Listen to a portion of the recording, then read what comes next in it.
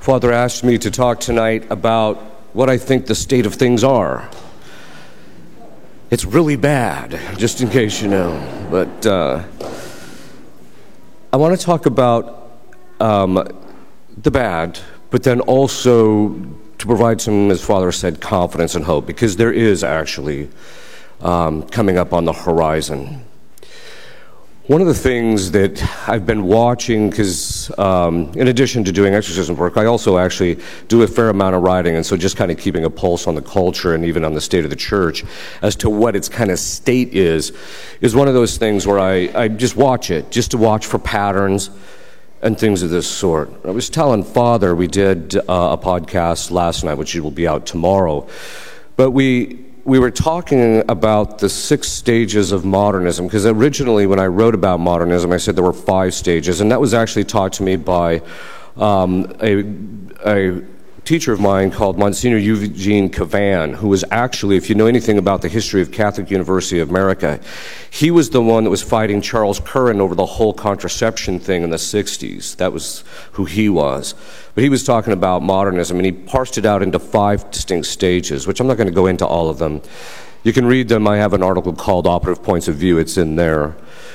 But I told Father, I said, I think we've entered into a 6th stage. The 5th stage is what we call the superficial stage. It's the stage where basically all the intellectual gas of the modernist heresy and the philosophical all the philosophical conclusions have been drawn, and so there's really nothing more. And of course, by the time you get to the late 60s, there were writers such as Garrigou-Lagrange and the Cornelio Fabro, who's one of my favorites. They had completely destroyed the intellectual underpinnings of modernism. But of course, the modernists had already gained ascendancy in the church, and they were pretty much running everything by this time, and so as a result, there was simply not, they just weren't heard. So, but we've been living in this stage for about 50 or 60 years where it's a superficial stage. The things that people say are extraordinarily daft. I mean, you get on the social media, and Catholics, you'll just type in, there's 3 persons in the Trinity, and you get back, no, there's 4. Like, I can't help you, right? When you're saying obvious things that have been taught by the church for its entire history, and you're getting people who claim to be good, knowledgeable Catholics contradicting you, that's a serious problem. It's a sign that people's theological, and you can just see this even in their reasoning process, is extraordinarily shallow. Part of that is because it's based on the principle of immanence, which is the standard for truth is transposed from outside objective reality to the interior, and once that happens, it just becomes our emotions that determine our patterns of thinking. It's called the effective original sin of concupiscence. It's just what's going to happen. If you honestly think that what constitutes truth is what you think it is, well, then it's just going to degenerate into feelings. This is where we're at in our culture. You can't offend anybody. You can't say anything. If you do anything, if you're not woke, then there's a big problem. Okay, and this is a problem both outside the church and inside the church. And I wanted to, so this problem of superficiality, though, is something that we even saw even in our own government. We've been seeing it in our own government for the last 40 or 50 years, where the policies and the things that are being made don't have any depth of thought whatsoever. In fact, what they are is they're just basically pandering to certain things, and actually a lot of them are just evil, frankly, in the end. But now, after the superficial stage, both in modernism and even in our culture, what we're starting to see now is you enter into the draconian phase. That's phase 6 of modernism. We're in the draconian phase, and the draconian phase is when the people who are in charge, who are basically modernist heretics, are going to ram down your throat their belief system rather than authentic Catholicism. I tell people, part of the way we know this to be the case is in the church, we have this gargantuan elephant sitting in the room. Gargantuan. It's pink, by the way, but it's gargantuan. And yet we're not permitted to talk about it. Don't even mention the fact that it's pink. Just don't talk about what is this thing that I'm talking about? where we're entering into a stage where people put the blinders on and they don't even want to deal with reality. Where people are just completely disconnected from reality. And one of the ways that we actually know this is there is a book called The Index of Leading Catholic Indicators. If you haven't read it and you want to be depressed, go ahead and read it. But basically, it's a bit dated, but it basically shows that by the late 1990s and early aughts, that the church had declined in every single measurable metric except conversions in Africa. God bless the Africans, right? But the fact is that it had declined in every single measurable way. Every way except for that. And yet we're told this is the new springtime. Things have never been better. And the minute you start pointing out, hey, I think we have a problem, what do? They cancel you. You can't draw attention to the fact, and this is part of the draconian phase where there's kind of this tyranny of fear that if you say anything, you're going to get yourself in trouble. In fact, I'm still flabbergasted that I actually gave a conference up in New Hampshire where I talked about transgenderism. And I actually talked about the LBG and all the homosexuality and all the things that are part and parcel of our culture right now and how every single one of them is against the natural law. To my knowledge, there's only been one bishop who has said anything, but even when they say it, it's all very soft. It's not clear, it doesn't lay it out, it doesn't help to guide people. So we got this elephant in the room. It's just like we've got this modernist problem, we've got a collapse in morality among the clergy. We've got Catholics hardly living their faith. In fact, the statistical difference between Catholics living together before they're married is almost non-different, is practically not different at all from the general population. Catholics don't seem to be much different than anybody, really. But the elephant in the room is this: we have a problem. You can't admit we have a problem. The people at the top just can't admit that this whole thing has been an unmitigated disaster for 60 years. Now, I'm not trying to criticize specific things. I'm just saying that the church is in a bad way and they just won't bring themselves to admit it. But the other part of the elephant, the trunk, when you feel different parts, you get a different sense of it, is that we have to accept the fact, part of the elephant in the room, is the fact that we have people in high places in the church running parts and aspects of the church who are evil. This is something we just simply have to accept. I'm sorry, but when every single thing you do maximizes damage, that is malice. I mentioned that the last time I was here. That's malice. Everything they do is just to cause damage. They promote the guys that are openly homosexual and things of that sort. They don't do anything about a certain country of bishops who are completely schismatic or heretical in their thinking. And yet, the minute a priest basically wants to get up there and teach authentic Catholic doctrine, they pull the plug on him.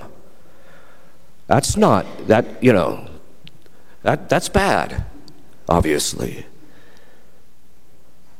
We knew this was coming, though. The same thing is there's all sorts of stuff. I could go on for hours talking about all the problems in the church. But obviously you already know. I don't need to go into all of them. But then, of course, we also have the civil authorities. They're getting more draconian as we speak. I tell everybody, we're living in soft communism. It's soft tyranny. The fact that the government officials were shutting down people's ability to speak the truth is exactly what communists do. The fact that people in the government are doing everything they can do to maximize damage to this country is a sign of malice. The fact that it doesn't matter what justification you give, think of this. To give you an idea, Our Lady said, just about the time the whole world will appear to have become communist, God will intervene. We're there. If you think about it, The deep state, which is just another name for communism, managed to shut down the worldwide economy in 2 weeks. That tells you how powerful and how much control they have. We're just living in it softly right now, but it's going to get worse. And then, of course, you got the problem of the bishops just rolling over. The minute the civil authorities say anything, the bishops say, okay. You're just like, hello, this isn't even Catholic. When Christ said to the apostles, go and teach all nations, he was essentially telling the apostles that their right to teach the faith to all people superseded any government, any civil authority whatsoever. Technically speaking, the church has always held that the civil authority has no authority over the church. And yet the bishops just capitulate all the time. It's a serious problem. And this is, it's like I said, we've got this elephant in the room. Nobody's willing to just call it out for what it is. The very fact that we've got transgender stuff going on and the bishops are nowhere to be found giving moral guidance is a serious problem. Bill Clinton, some people actually know this, but Bill Clinton, when he was in office, he wanted to figure out how serious are Catholics about their faith.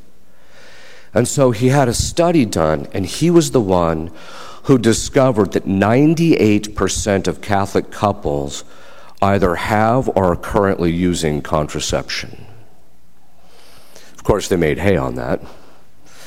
And yet, that's one of those things we just don't talk about contraception, don't talk about abortion. Can't we talk about these things? We don't want to hurt people's feelings. Well, people are dying from it, frankly. And this is one of the things that we just, the fact that the church is giving very little moral guidance is a serious problem. But it's becoming more draconian, and that's the thing that has me concerned, is the fact that if you're going to stand up at a pulpit and preach the truth unencumbered, eventually you're going to get canceled. It's just the way it is. Now, there's prudent ways of going about it. Then there's imprudent ways of going about it. But I think we have to accept the fact that as time goes on, the good clergy are going to be attacked more and more. We're seeing it. All I'm doing is pointing out, hey, there's an elephant in the room. Like, look at the elephant. No, look at the elephant. Yeah, the elephant is all the good priests are getting hammered, right? That's the elephant in the room. In fact, one of the real problems among the clergy now, among the good clergy, is the fact that they get no support from the bishops. The minute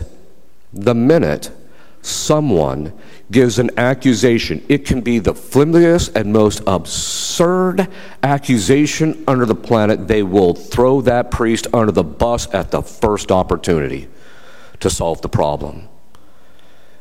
Not all bishops, of course, but a lot of them. This is something that's going on regularly. But then to top it off, I was talking to one bishop once, and he said 80% of his clergy have been accused of something. And he said out of that 80%, like 3% is actually accurate. The lay people are just hammering the clergy. This is why I tell people, look, there's a general moral to this story. If you have a gift and God gives you the gift and you abuse it, he's going to take it from you and give it to somebody else. This is the entire Old Testament shows us that. And we also see it even in the life of the church. And I mentioned 5 years ago, not knowing it would take the form of COVID, I was just unpacking it logically. I'm not a prophet. I'm just saying, hey, look, the train's going down the track and it's going to hit this other train. That's all I'm telling you. And the train was, if the lay people don't stop receiving communion in the state of mortal sin, God's going to pull the plug and you're not going to get regular access to the sacraments. It happened. I didn't think it would be that quick. I didn't think it would be that. It was just, that's what's going to happen. But I've been telling people, if you don't stop attacking the clergy, if the lay people and the bishops don't stop attacking the clergy, we may end up coming, I'm not trying to predict anything, I'm just saying, we may come to a point where you will not get regular access to a good priest. It could happen. And it could happen in a variety of different ways. Civil authorities could go after the priest. There's all sorts of stuff that they could use against us. But the point I'm trying to draw out is that it's becoming more draconian and it's getting more serious. The spiritual chastisement always precedes the physical chastisement. This means that God's going to spank us spiritually. He's going to pull the plug on our spiritual goods to some degree. In fact, St. John Eudes said that the worst chastisement that God can mete out on a people is giving them bad priests. Well, we're there. Except for Father Heilman, of course. All right. But the point being is that this is one of the things that we're seeing is that the attack on the priests it's becoming a serious problem. The other thing is that bishops are starting to restrict priests more and more in what they can and cannot do. I'm sure you saw I'm not going to mention the country, but there was a bishop who decided that all diabolic possession, there's no such thing, it was just all mental illness. This is just grossly ignorant. First of all, it flies in the face of the entire tradition of the church. 23% of the scripture, or the New Testament Gospels, deal with Christ driving out demons. 23% of it. So I think they're around. Of course, one bishop one time says, well, I believe in the devil, just not in my diocese. It was one of the worst dioceses in the nation. Like, yeah, you probably don't see him because he's all over the place. But you want to say to these bishops, look, I'm sorry, but when you start praying over somebody and they levitate and stick to the ceiling, that's not a psychological problem. But the exorcists are the front line of the battle. There's more of them, by the grace of God. A lot of the bishops are actually getting them, and so in that sense, it's actually good. And that actually brings up part of the positive aspect of all this. In the sessions that I've had, and I've also talked to other exorcists, and they seem to kind of confirm the same thing, is that we've reached kind of an apex, and we're kind of just now starting to go down in relationship to the amount of influence the demons are going to have. They've kind of reached their limit. You can kind of see this. They're overplaying their hand by driving civil authorities and even people in the church to say things and to do things that are just completely over the top. Anybody with any semblance of rationality, when they tell you the border is secure and, 200,000 a month are coming across, I don't know what your definition of secure is. Or other things too. I mean, there's all sorts of things. Gaslighting. They just gaslight everybody these days, both in and outside the church. But what we're noticing is that the demons know their time is coming. Because they know from watching the history of humanity that God will tolerate human beings descending only to a certain point, and at that point he said, that's enough. And then he pulls the plug.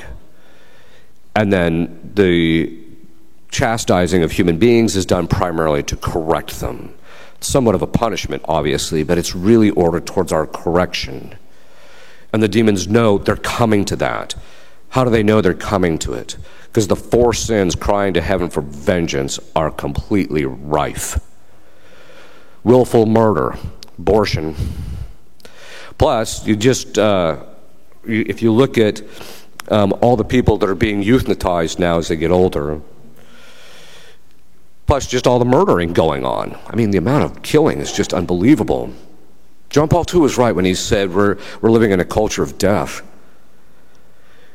So we got willful murder, defrauding the labor of his wage. How is taxing a man more than God wants not defrauding the labor of his wage? Where did the government get the idea that it was entitled to more than 10% of your income? God doesn't even want more than 10%. Where do they think they're better than God? That's absurd. And quite frankly, it's a sign that they're doing too much. They're into too many things. In fact, quite frankly, they should not be taking care of the poor and the widows. That should be the church taking care of them, the wealthy taking care of them. They shouldn't be having all these programs and doing this and doing that and funding this and funding that, because every time they do that, they have to take money from someone else to do it. And that's defrauding the labor of his wage. So, willful murder, defrauding the labor of his wage, plus sodomy. Gay marriage. I tell people, Sodom and Gomorrah's got to be squawking. They got wiped out, but at least they weren't trying to marry each other. Right? This is just insanity. And then, oppression of the poor. We're seeing this. That's what communism always does. It always causes a large percentage of the population to become poor. It always wipes out the middle class. And that's where we're headed. But it's all raging. I just don't see how it is that God's not going to spank us, considering all the sins decrying to heaven for vengeance, and that's not considering all the other sins are in place, that at some point he's going to spank us. So the good news is, I always tell people it's going to get worse. All right. What does that mean? If you look at what Our Lady has said, like when she said, just about the time it looks like the whole world will become communist, well, it did. Or when she says, if the Pope doesn't consecrate Russia, I don't want to get into the discussion about whether Pope Francis did it or not, but Our Lady actually said, I'm still trying to track down the authenticity of this quotation, but Our Lady supposedly said in 1929 to Sister Lucia that in the end the Pope would consecrate Russia, but that it would be too late to avert what it was supposed to avert. Think about that. All God wanted was a 5-minute prayer by a single man consecrating Russia to the Immaculate Heart, and we wouldn't be going through any of the stuff we're going through now. It tells you how efficacious prayer is. But the point being is that she predicted all these things. You look at Akita, she said, cardinal will rise up against cardinal and bishop against bishop. We're seeing that. The bishops and cardinals are infighting over those who are upholding the church teaching and those who are basically going the way of all flesh, as they used to say. Which makes me wonder about some of these bishops. But this is not just a problem of today. This has actually been around for a while. You can read St. Peter Damian's The Book of Gomorrah to get a sense of this has been a problem that comes and goes in the church. But that all being said, all these predictions are starting to come true. And so we actually know that if Our Lady and our Lord have predicted that all these things would happen, but then eventually Russia would be converted, and that tells us something. See, originally Russia was to be the instrument of our blessing. If they would have been converted, the whole geopolitical situation would have shifted and we would have had an era of peace. Russia would have been a blessing to the world. But now, because we didn't do that, Our Lady said she will spread her errors and many nations will fall into ruin. We're seeing that happen. And so now it's become the instrument of our punishment. Regardless of whether Putin has good intentions or not, is not germane. It's still going to be used as a instrument to punish us. So we know that all these things have come true. But then it tells us if all the bad things that have been predicted, if we didn't do this, that this would end up happening, if all those have become true, then that tells us that everything else about those prophecies and those apparitions is also true. There will be an era of peace. There will be a revivance of the church in such a manner that its glory will almost be better than any time in history, they say. We just have to get through the chastisement, get to the other side. What we also know, we can also see that God is starting to provide what we call prevenient graces. These are graces that come before the grace that he plans on giving. He starts preparing things along the way. And what is that we're actually seeing? Well, inside the church, one of the reasons they're becoming more draconian is because they lost the intellectual argument. The modernists that are pushing all this stuff that's contrary to Catholic teaching have lost the intellectual argument.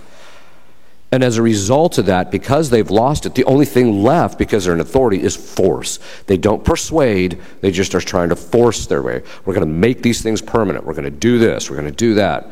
And they're very heavy-handed about it. And that's because that's all they have in the end. But that is always the sign of desperation, that they're coming to their end. The next 15 to 20 years, that'll play itself out to some degree, and it's going to be ugly in the church unless God intervenes beforehand, and it's going to be ugly in the church, but the shift is going to start happening because the younger clergy, many of them are much more solid and orthodox than their older counterparts. You talk to clergy, the priests, and they'll say, yeah, it's true. You see it coming. The first time I began to realize that they were going to start getting really draconian was the time I was reading this article by Richard McBrien. I wouldn't recommend it. But he was basically saying the fact that all these guys coming out of the seminaries are more orthodox is not a good thing. Oh, so having right belief is not a good thing.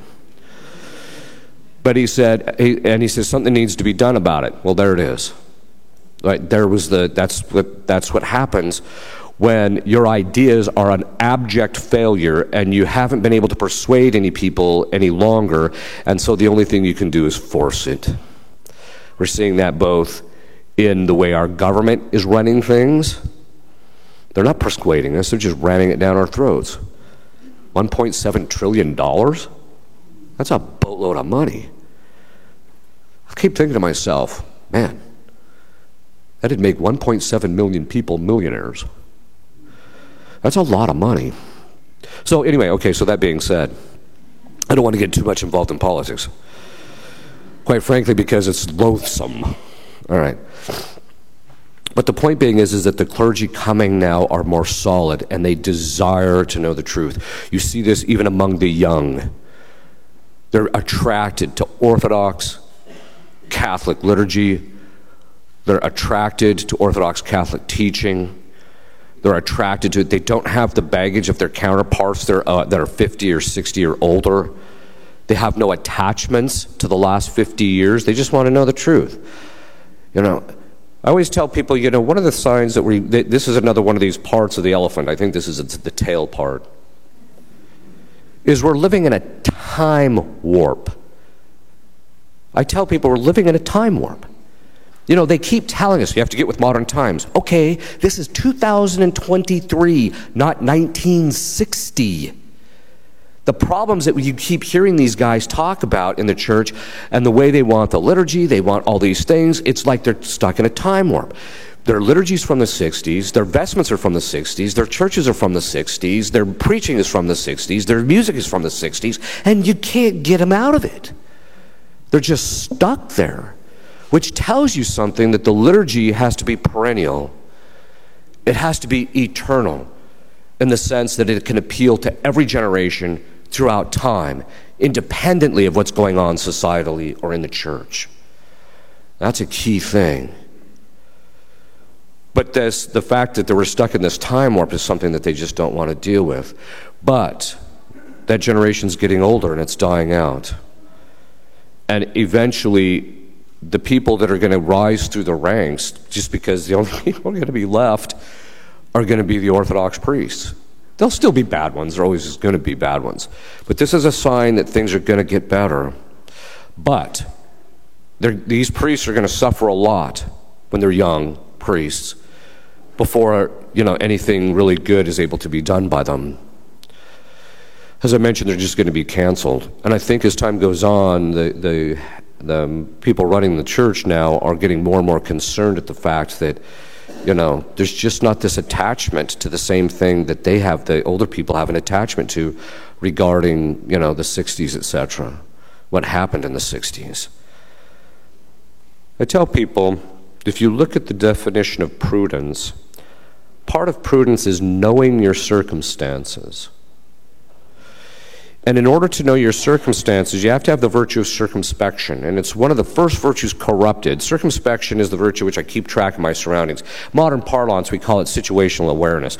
But the virtue is called circumspection because I keep track of my circumstances. But St. Thomas says it's the first virtue corrupted. And how we know that? When people get angry, they lose all sight of the fact that they're standing in the grocery store line, you know, and they start screaming and yelling at their kid, right? They're not thinking where they're at. That's an example of it. But you know, when they were trying to tell us in the 1960s that modern man was different from all the predecessors, and so we had to have a new this and a new that and a new this and a new that, I'm like, really? In less than a generation before that, we just saw millions upon millions of people wiped out. Stalin wiped out 20 million people in the Ukraine. Mao wiped out 120 million people. Hitler wiped out millions. And modern man is somehow better and different from his predecessors? I don't think so. It was an elation. Oh, things are wonderful, things are wonderful. I don't know if it's some type of PTSD from going through the Second World War or what. But it was not, they didn't have a grasp on their circumstances. In 1961, I keep mentioning this document because I'm trying to get people to pay attention to it. There's a document called Institutio Religiosorum. It was written by the Congregation for Religious in 1961, and it was sent to all the heads of the religious congregations worldwide. There's two essential contents to it. The first is stop ordaining the homosexuals and the pedophiles. This is in 1961. So this business of somehow modern man is different. He needed a lot more. That when they talk about the church needed reform, you're right. The members of the church needed reform. It wasn't that everything else needed reformed. They needed to reform the people in the church. The second part of it was that they were very strict in saying that people should not be in the seminary or in religious life unless they're leading chaste lives. And if they're falling against the sixth commandment, they're to be shown the door. But this is an indicator that we just didn't have clarity at the time. But it's starting to become clear. It isn't this new springtime. If anything, the pedophilia scandal brought out and put an end to that talk. This isn't a new springtime. The church is in survival mode in a certain sense, and it's only getting smaller. The number of Catholics leaving is astounding. And I think if it starts getting ugly on a geopolitical level, you'll see a lot of Catholics defect. But as I mentioned, I want to end this with hope. The hope is the fact that, as I mentioned, the good clergy are coming up, the young people coming up. I'm also seeing, as I mentioned, the demons are starting to talk as if their power, God is starting to strip them of their power. And that what we're seeing, all the spiral down and the moral lives of everybody in our culture is the result of moral inertia. That it's just gotten, the demons drove it so hard and so long that it's just continuing down under its own gas, so to speak. Just about the time you think that people have reached the bottom, they come up with some other thing like, wow, how do you even come up with that stuff? But this is a sign, though, that the demons know their time is short and that they're losing their influence. Part of the sign that they're losing their influence is the fact that they're trying, first of all, they're starting to lose control over the information blackout. Right? People are starting to discover, hey, there's the truth here, and this is what's actually going on. And so they're starting to realize there's information out there that's actually explaining what we're actually seeing and why these things are actually happening like that. And so the demons know that they're starting to lose control over it. It's starting to get out. Occult means hidden, and it's losing its hidden aspect of it. Part of it is, too, is that the Satanists are just out there. I mean, they're just out there. They just say, yeah, we're here. This is what we're going to do. We're going to have our ritual in the public square. Or you can go watch, I wouldn't recommend it, but you can watch, if you want to see that that world leaders don't seem to have a problem with the occult, is watch the dedication of the tunnel in Switzerland. It's a full-blown ritual to Baphomet. Full-blown. And you look at the world leaders there, and they're watching it as if they've seen it 100 times. So I said that to a friend of mine. He says, well, they probably have. Right? But it's a sign, though, that the fact that it's coming out in the open also means that it can actually be adequately addressed. And this is a sign that when demons have the ability to hide things, they can block people from reflecting on it, they can keep people from putting things out that are supposed to be put out, but that's starting to decay.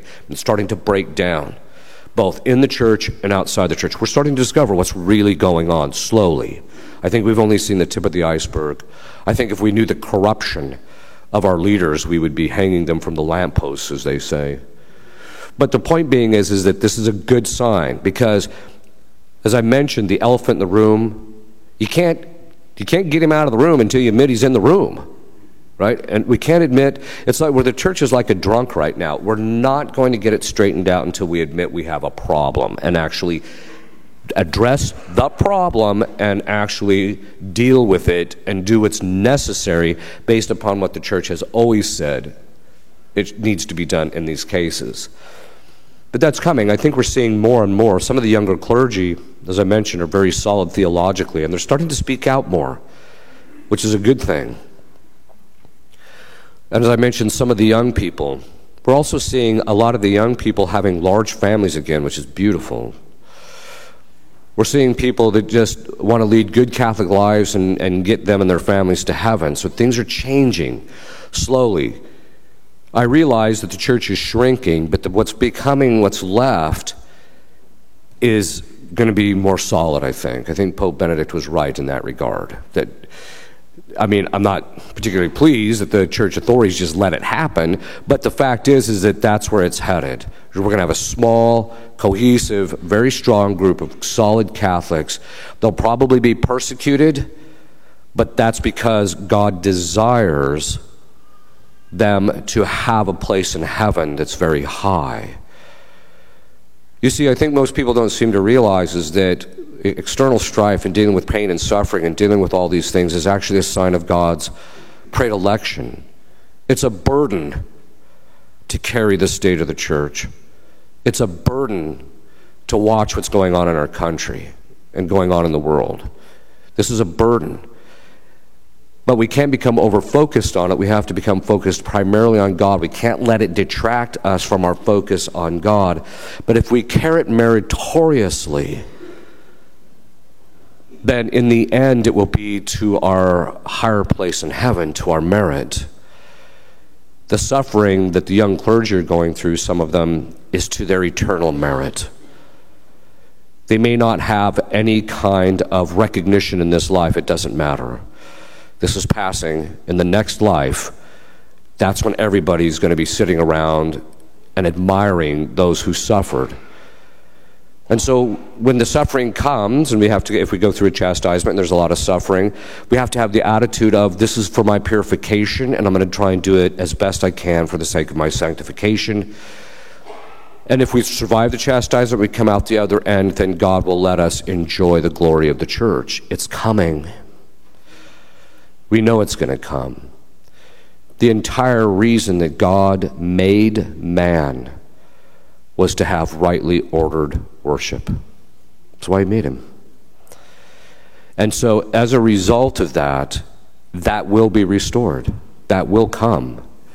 God is not going to be mocked. God is not going to be denied what he wants. He will let these things happen, but only for the sake of the purification and to make saints out of us.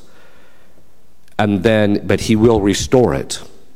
Doesn't mean it's going to be easy in the process, but we have to have the confidence in knowing it's going to come. In possession cases, there are certain kinds of cases where the cases drag out for years. There's 6 stages of liberation, and in stage 5, there's 4 parts right before the person's liberated. And the 4th part is you've gotten everything out of the demon and you need to get out of him. He's completely subject to the exorcist. He's completely obedient, does whatever he's told. And there can be a time for a while, it seems like 2 or 3 months, that you're like, why isn't God doing anything? We already got what we needed. The person's done what they need to do to get liberated. Why isn't this happening? Why isn't it occurring? And it can seem like God isn't there. We can sometimes get that impression here, but that's not true. He's simply waiting for the right time for the liberation, and the timing is always astounding when it happens. And we have to see that even now. That even though we're going through all these things now, that his timing is perfect, that he will bring about this glory of the church. He will correct these things. Nobody's going to get away with anything. You know, I tell people there are certain people in this life that just never seem to get caught. And even though everybody knows they did it, they never go to jail. And I tell them, I said, well, the reason for that is this. There are certain people that God wants to reserve for the final judgment for a particular punishment. He wants their suffering to show his justice. And so they'll let him get by with this, but they're getting by with it now only increases their suffering later. And so it's a matter of his justice. So you don't have to worry about it. All these people doing all these evil things, both in and outside the church, God will extract justice. If they repent, blessed be God's mercy. But if they don't, then we will take glory in his justice. But it doesn't matter. In the end, all of this that we're going through now, and the fact that it continues to get worse, that's why I said the good news is it's going to get worse. Because that tells us that they're getting worse, that the prophecies are being fulfilled, and that also means that the good is coming. And that has to be your focus. Don't take your focus off of God. That's the focus that you have to have. Don't get sucked into the fact that they had 10 votes to put in the Speaker of the House. It doesn't matter. They could have 100, and it doesn't matter. If you keep your focus on God, then in the end, you will have peace and joy despite the tumult that is occurring worldwide. If you'll kneel, I'll give you a blessing. Benedictio Dei omnipotentis, Patris et Filii et Spiritus Sancti, super vos et manet semper. Amen.